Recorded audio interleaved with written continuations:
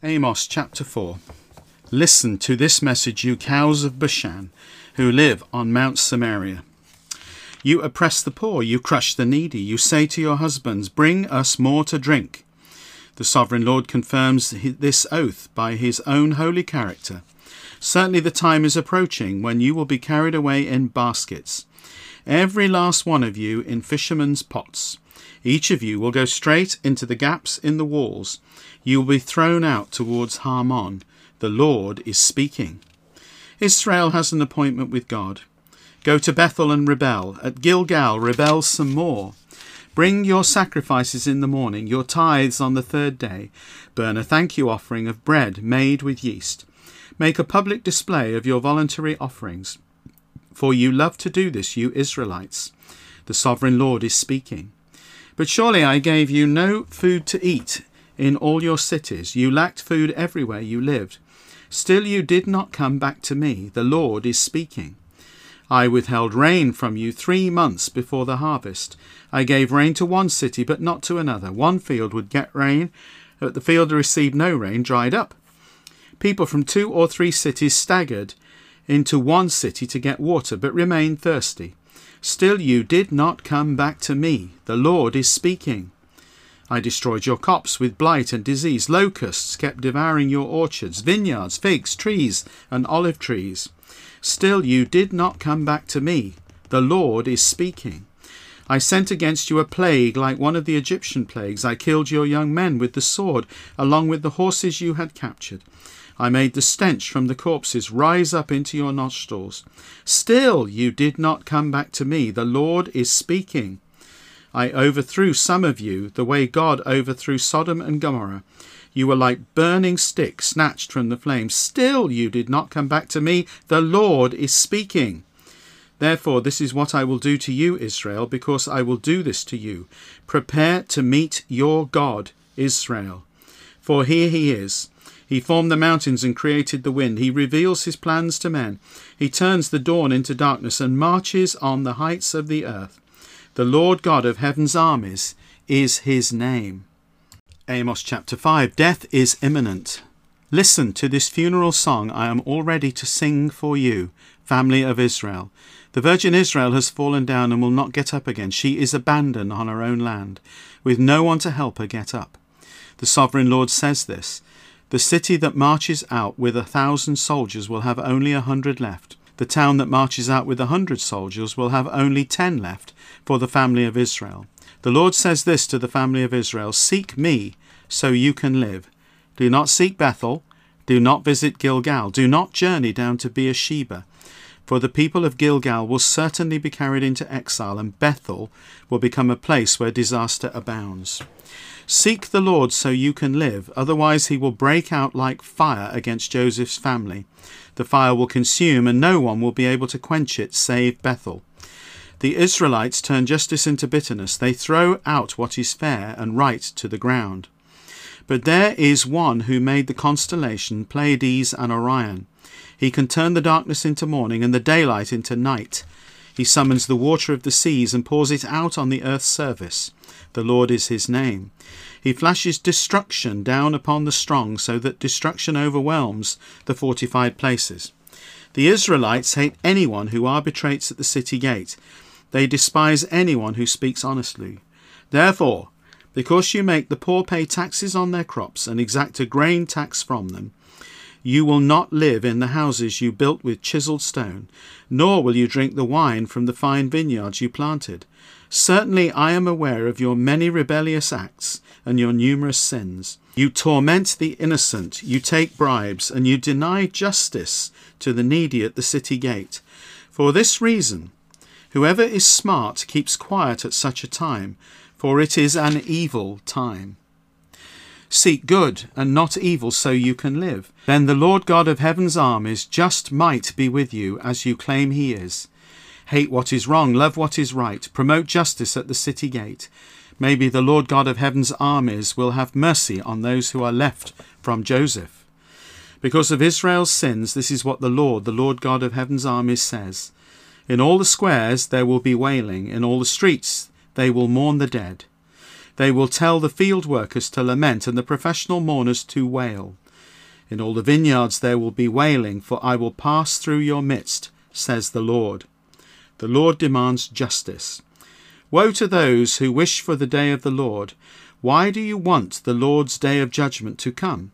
It will bring darkness, not light. Disaster will be inescapable, as if a man ran from a lion only to meet a bear, then escaped into the house, leaned his hand against the wall, and was bitten by a poisonous snake.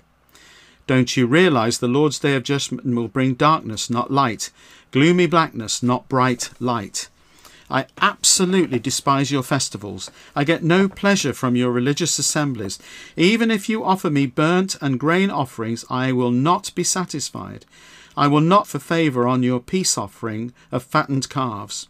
Take away from me your noisy songs. I don't want to hear the music of your stringed instruments. Justice must flow like torrents of water, righteous actions like a stream that never dries up. You did not bring me sacrifices and grain offerings during the 40 years you spent in the wilderness, family of Israel. You will pick up your images of Sikkoth, your king, and Kayun, your star god, which you made for yourselves, and I will drive you into exile beyond Damascus, says the Lord. He is called the God of heaven's armies. Amos chapter 6. The party is over for the rich. Woe to those who live in ease in Zion, to those who feel secure on Mount Samaria. They think of themselves as the elite class of the best nation. The family of Israel looks to them for leadership. They say to the people, journey over to Calneh and look at it. Then go from there to Hamath Rabbah. Then go down to Gath of the Philistines. Are they superior to our kingdoms? Is their territory larger than ours? You refuse to believe a day of disaster will come, but you establish a reign of violence. They lie around on beds decorated with ivory and sprawl out on their couches. They eat lambs from the flock and calves from the middle of the pen. They sing to the tune of stringed instruments. Like David, they invent musical instruments. They drink wine from sacrificial bowls and pour the very best oils on themselves. Yet they are not concerned over the ruin of Joseph. Therefore, they will now be the first to go into exile, and the religious banquets where they sprawl on couches will end. The sovereign Lord confirms this oath by his very own life. The Lord God of heaven's army is speaking. I despise Jacob's arrogance. I hate their fortresses. I will hand them over to their enemies, the city of Samaria and everything in it. If 10 men are left in one house, they too will die. When their close relatives, the ones who will burn the corpses, pick up their bodies to remove the bones from the house, they will say to anyone who is in the inner rooms of the house, is anyone else with you? He will respond, no one. Then he will say, hush, don't invoke the Lord's name. Indeed, look, the Lord is giving the command. He will smash the large house to bits and the small house into little pieces.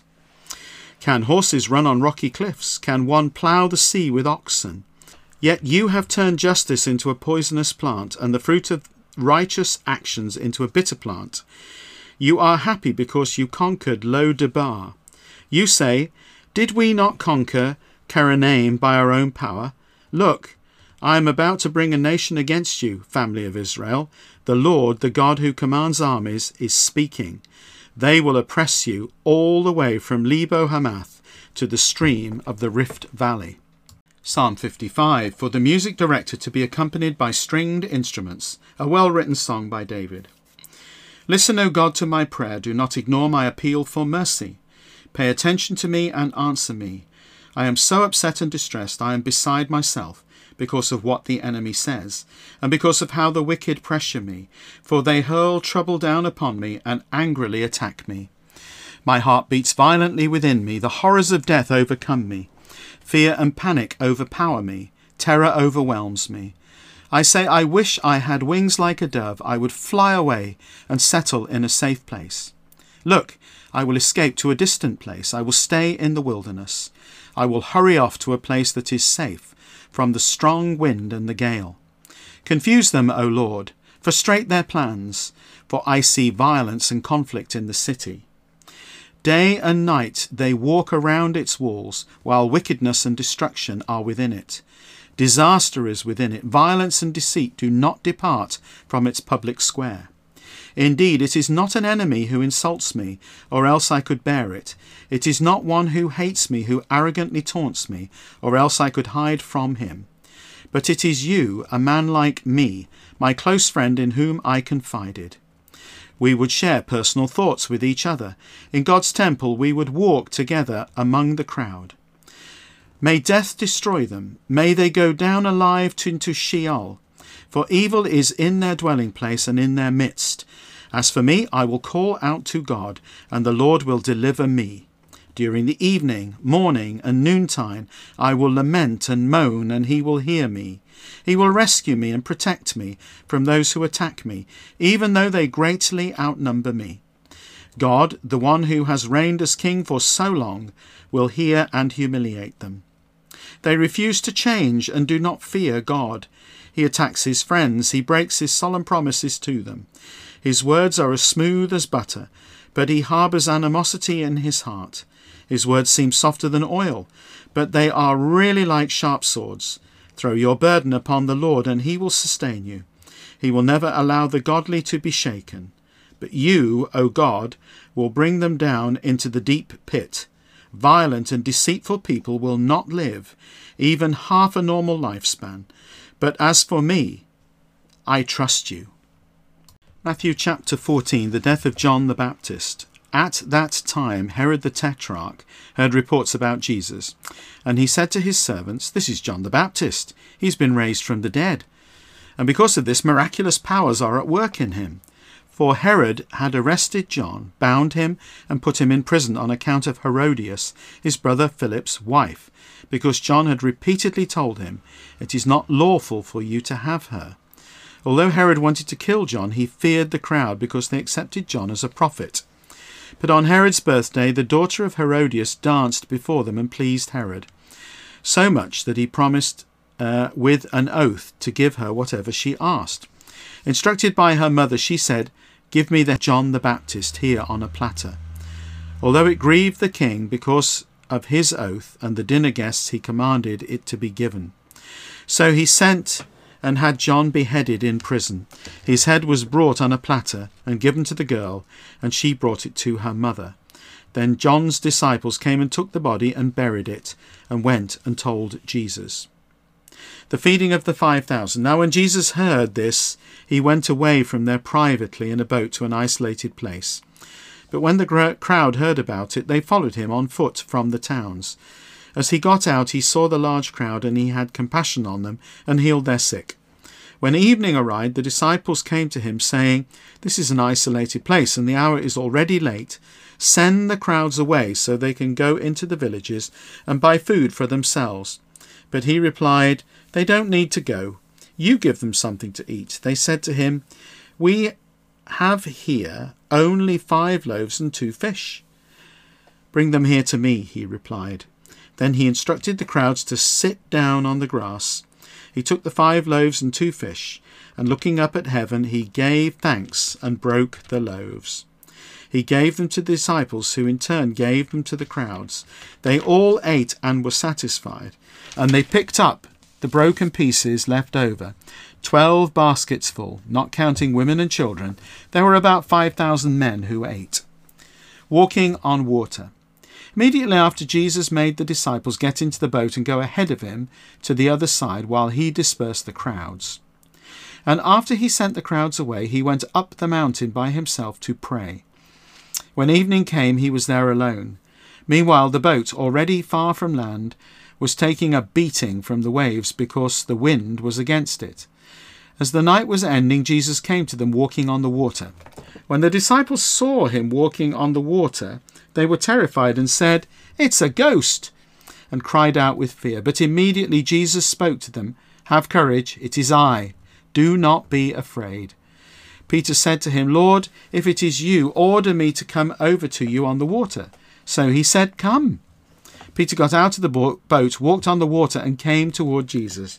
But when he saw the strong wind, he became afraid, and starting to sink, he cried out, "Lord, save me." Immediately Jesus reached out his hand and caught him, saying to him, "You of little faith, why did you doubt?" When they went up into the boat, the wind ceased.